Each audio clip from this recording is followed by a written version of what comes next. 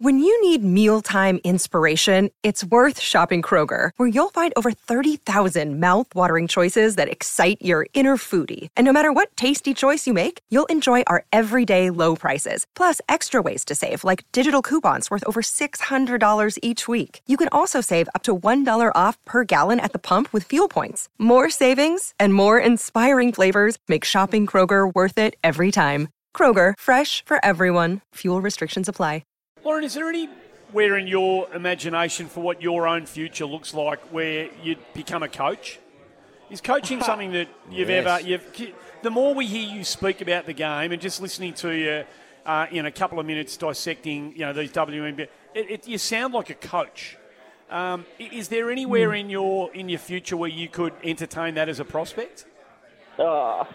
I might coach my under-10 boys in a couple of years. I might seriously, going through the male pathways.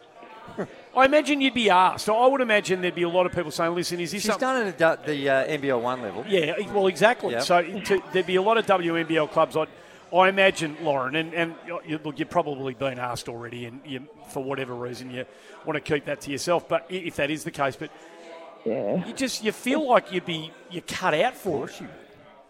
No, look, I think probably like Julie, I mean, obviously I'll be involved in the sport one way or another. Like, coaching's definitely not out of the realm of possibility, but in the same breath, I've got to go home and take care of my kids. Yes, I have to go and do that, and I think right now that's just my number one priority is to get back on my feet, go and be with my kids, and I'll help out however I can, wherever I can, and until they're old enough to, sort of leave the nest. What about with the Opals? Because we saw the role you played in the World Cup, which was inspirational. Could there be a role there for you as well? Maybe not as a head coach, but would you, as a mentor or being a part of it, one of the assistant coaches, have they approached you in regards to being involved with the Opals?